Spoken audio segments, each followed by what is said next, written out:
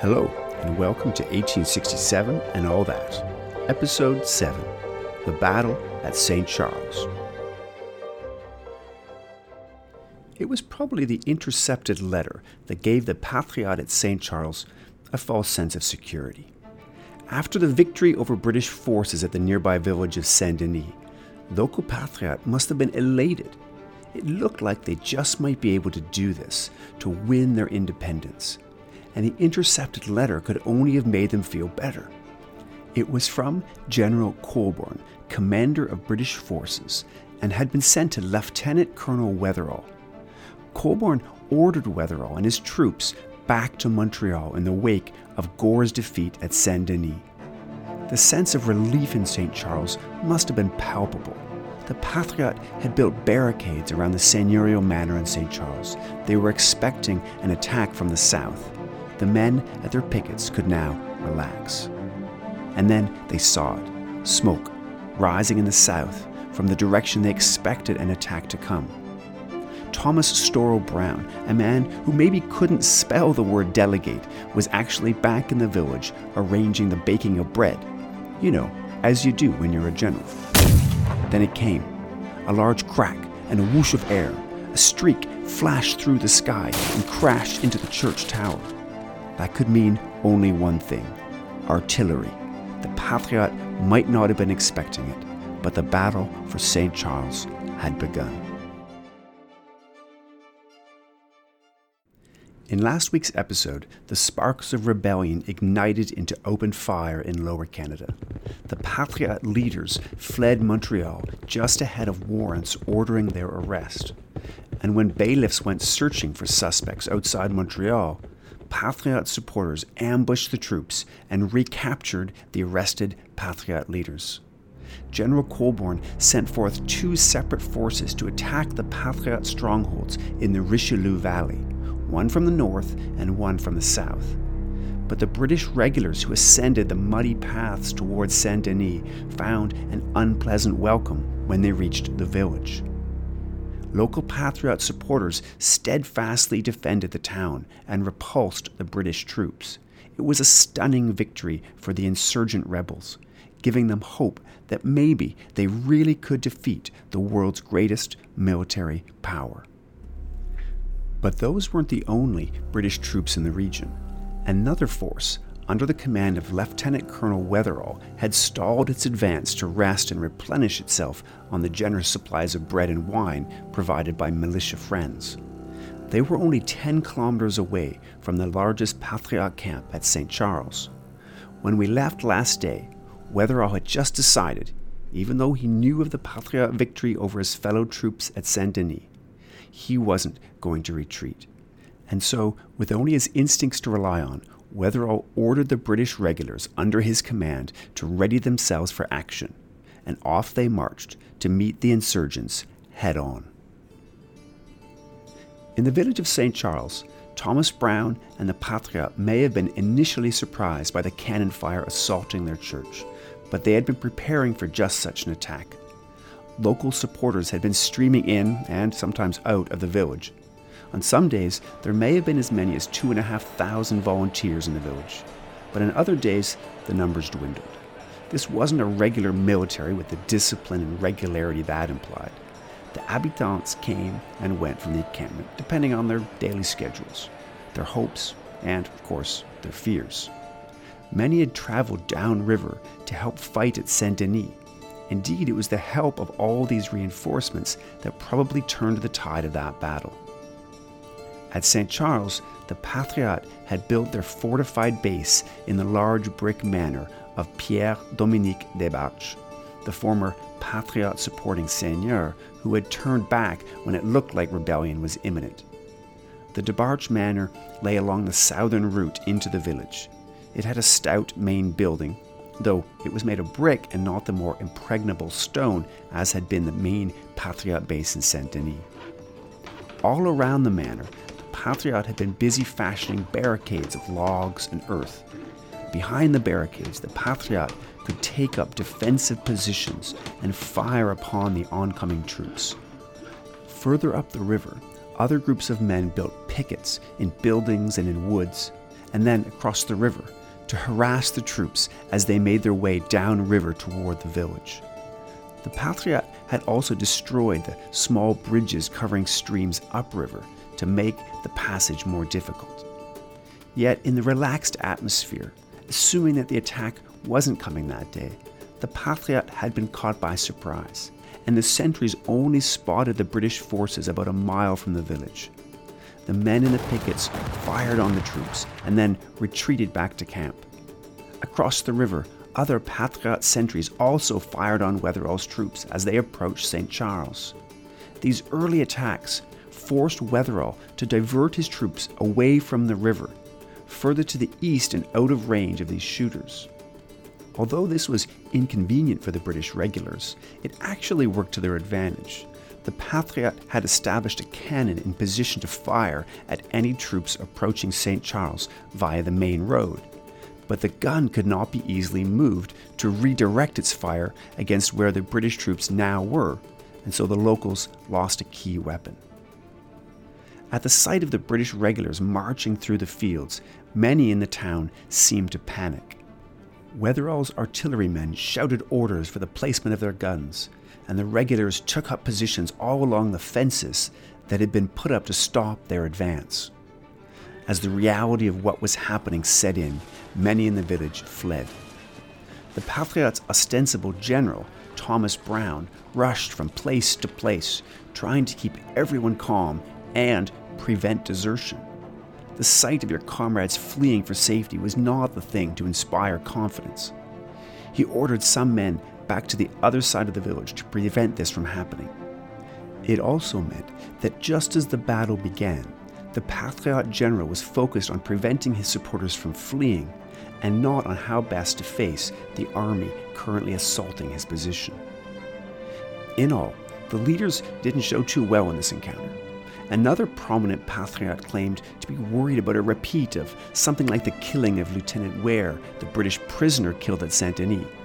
So he unilaterally put himself in charge of arranging safe passage of the prisoners, and himself of course, out of harm's way.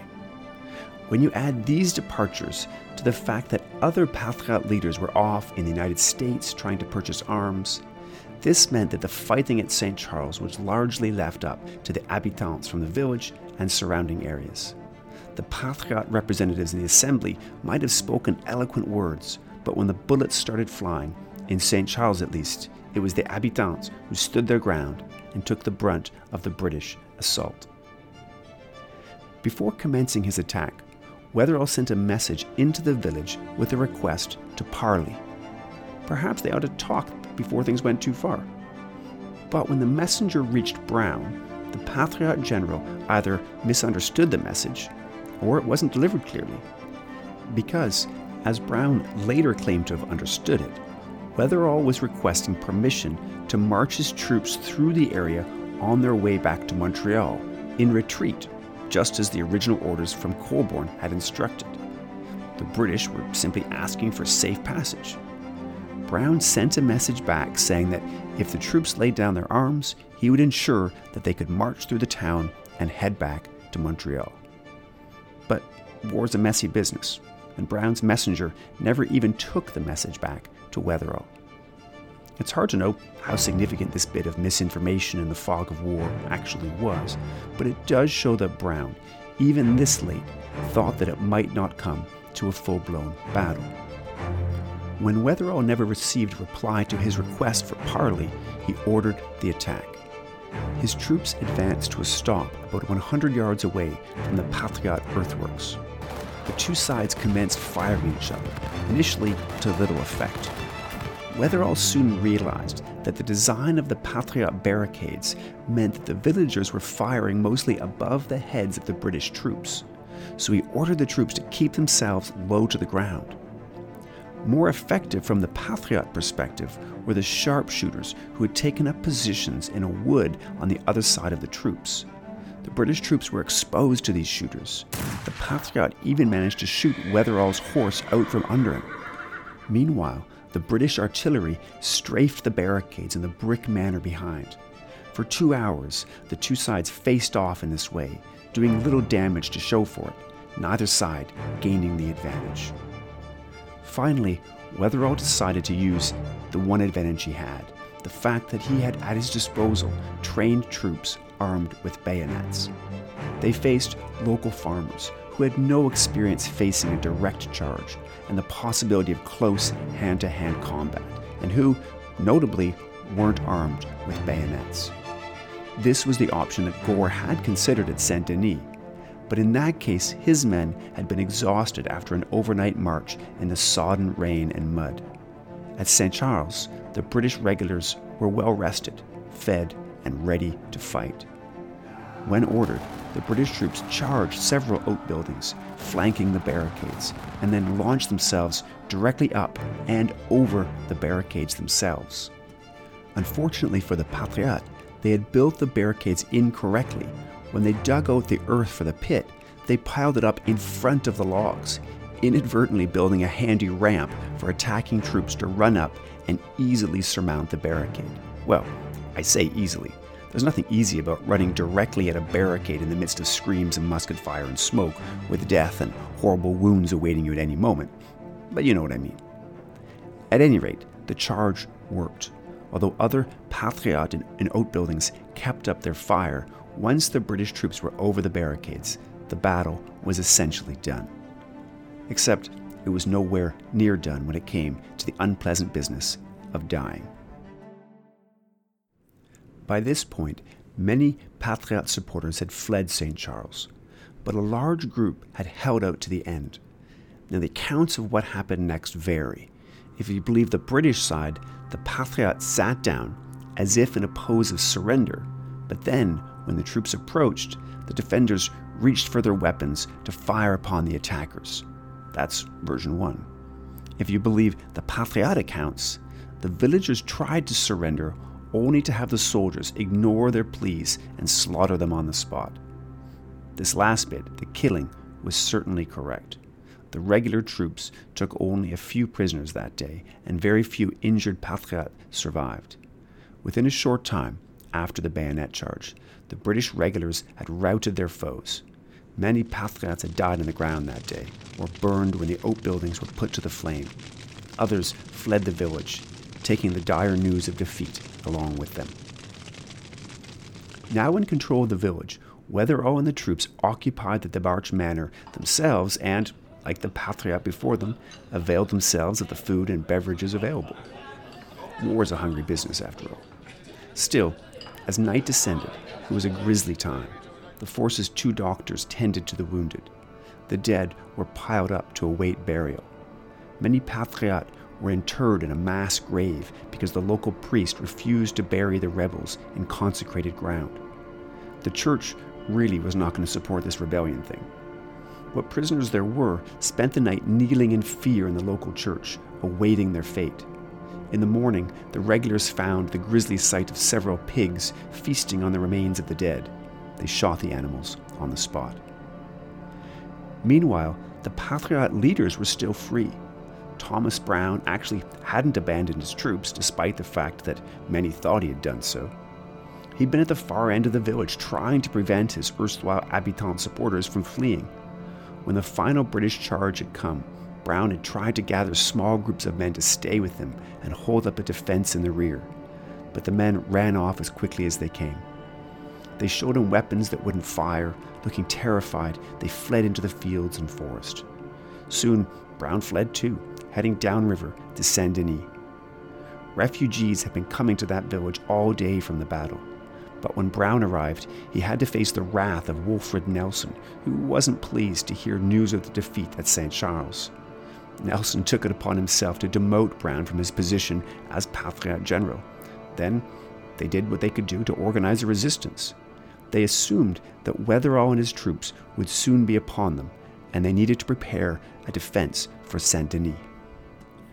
Wetherell, though, was both too clever and too cautious for that. After the victory at St. Charles, Wetherell decided to try some psychological warfare to soften up his foes. He spoke to the local priest who agreed to go downriver to Saint-Denis with a message. Now, the church was decidedly cool to the rebellion, of course, and this priest wasn't an exception.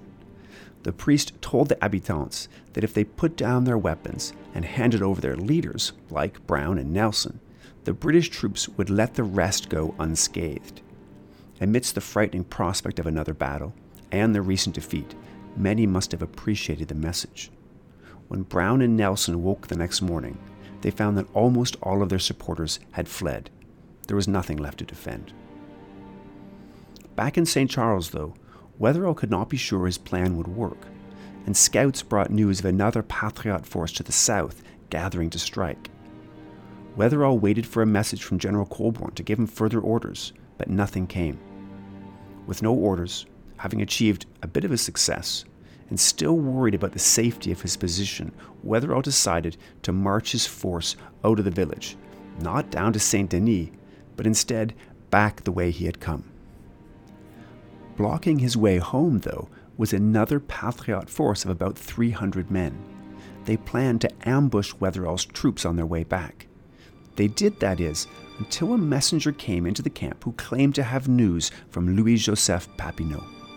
The Patriot leader had been a mysterious and largely absent figure through all of the fighting. Urged to avoid battle so as to preserve his status as political leader, it's unclear exactly where Papineau was through the Battle of St. Charles. But this messenger claimed to have orders from Papineau telling the Patriot to fall back and wait for the delivery of a supply of arms from the United States. Some in the camp agreed, but others weren't so sure. They saw a chance to take Wetherell's force by surprise. In the end, Wetherell's forces spotted the Patriot on a hill. The two sides fired sporadic shots at each other. 2 Patriots were killed before the whole Patriot force retreated. Wetherell and the victors of St. Charles kept on their way, safely retreating back to the fort. They had not destroyed their opposition, but they did win a victory and had managed to sow doubt and discord in the Patriot ranks. Wetherell and his troops then headed back to Montreal, arriving on 30th of November, just over a week after the whole adventure had begun. Gore and his defeated but now rested troops had already been back for several days. Colborne had received no news from Wetherell and could only assume the worst. So when the troops arrived back with the tale of their victory at St. Charles, they were greeted with heroic cheers. As soon as Wetherell was back, Colborne opted to send the previously unsuccessful Lieutenant Gore back to the Richelieu Valley.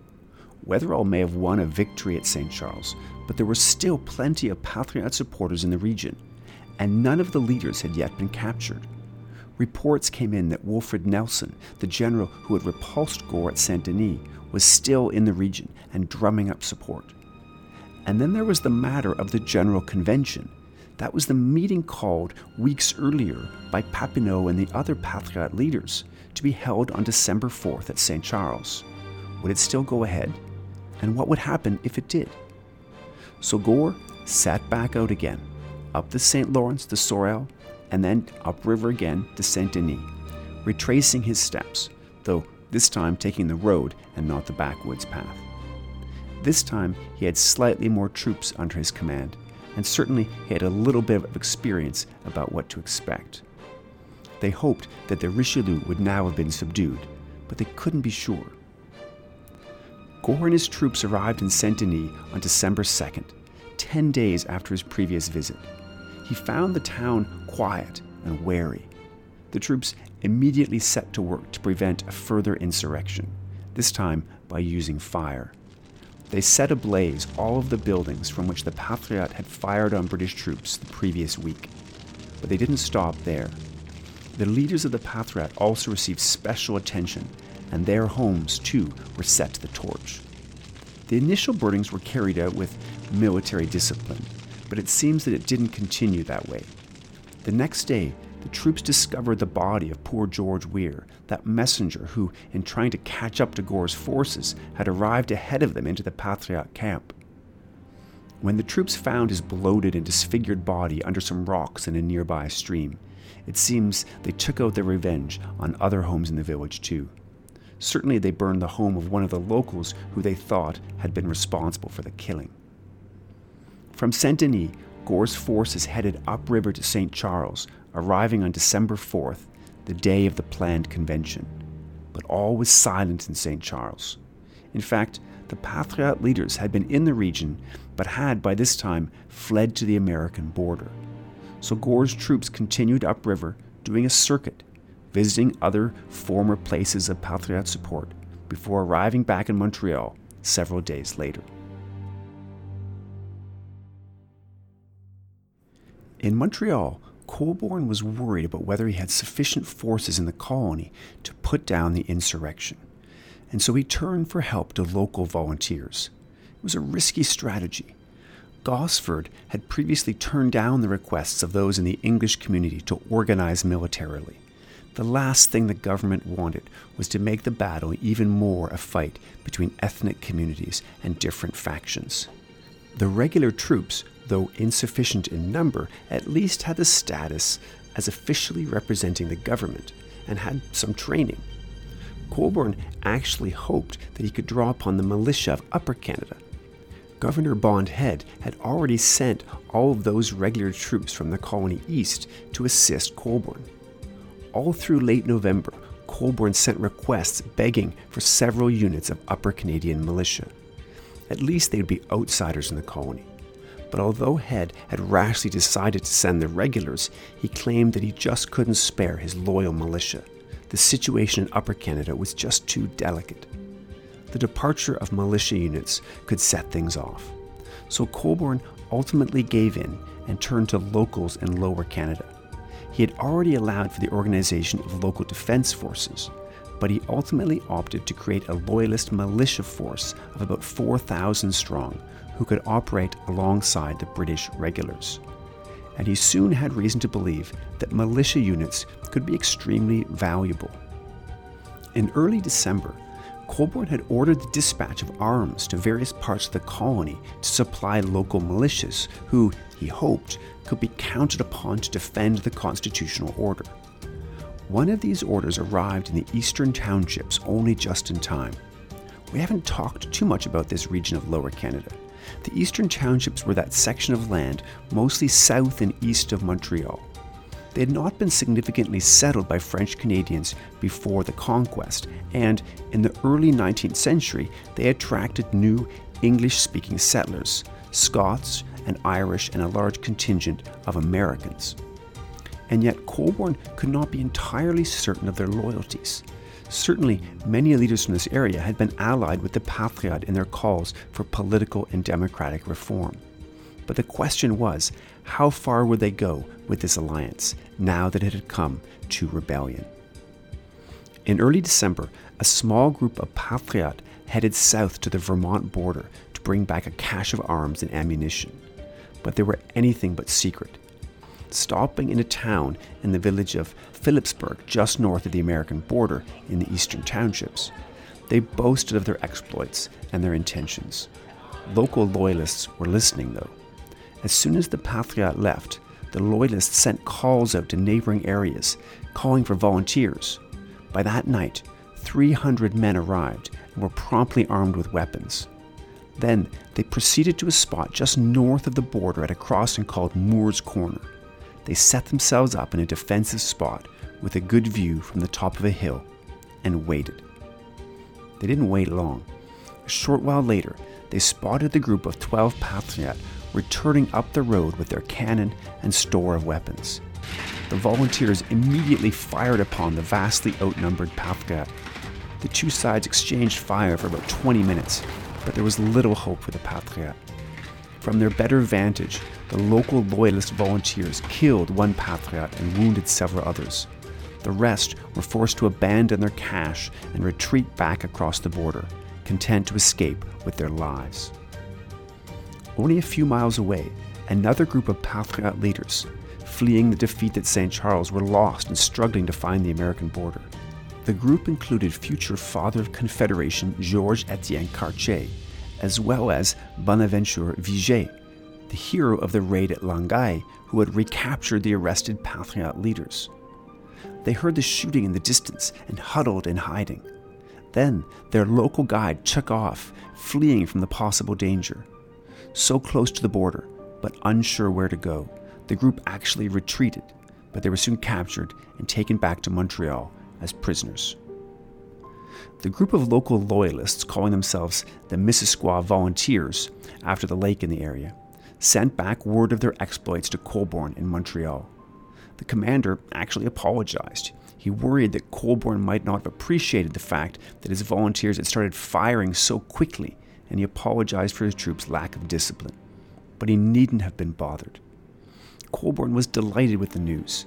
Not only had the Missisquoi Volunteers prevented a shipment of arms from coming to the aid of the Patriotes, but they also showed just how useful the volunteer troops could be.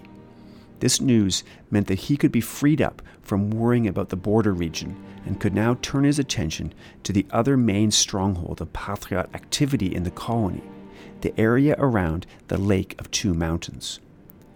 This was an area of mixed French and English settlement, and it had seen the most numerous reports of political charivaris over the summer.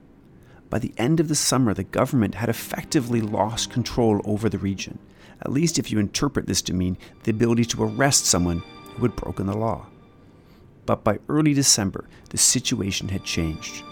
With the colony now in open conflict, Governor Gosford conceded to the requests of Colborne and local loyal magistrates to impose martial law in the Montreal district. To Gosford, with his Irish background and his sense of how this law was used in Ireland, this had been a last resort. But resort to it he did. Now, with the legal backing of martial law, with the Richelieu Valley subdued, and the good news from the Missisquoi Volunteers, Colborne readied the largest military force so far and personally took command. He was headed to the Lake of Two Mountains area to end this thing once and for all.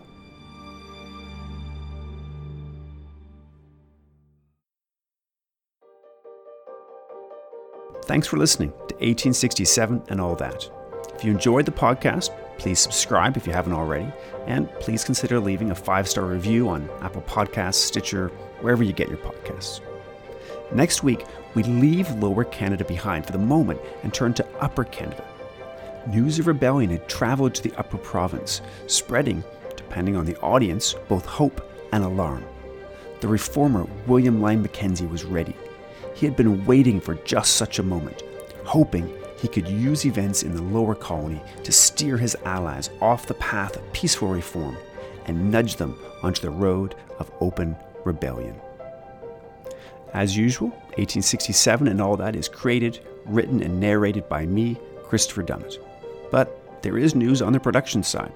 I want to thank Jessica Clement for her incredible work trying to make an academic like me sound not overly horrible in the first few episodes. And I want to welcome the show's new producer, Matthew Hayes, a historian in his own right, and also a technical whiz. Welcome aboard, Matt. Thanks to Trent Online at Trent University for their generous support. Until next time, remember, there's a lot of all that to 1867 and all that.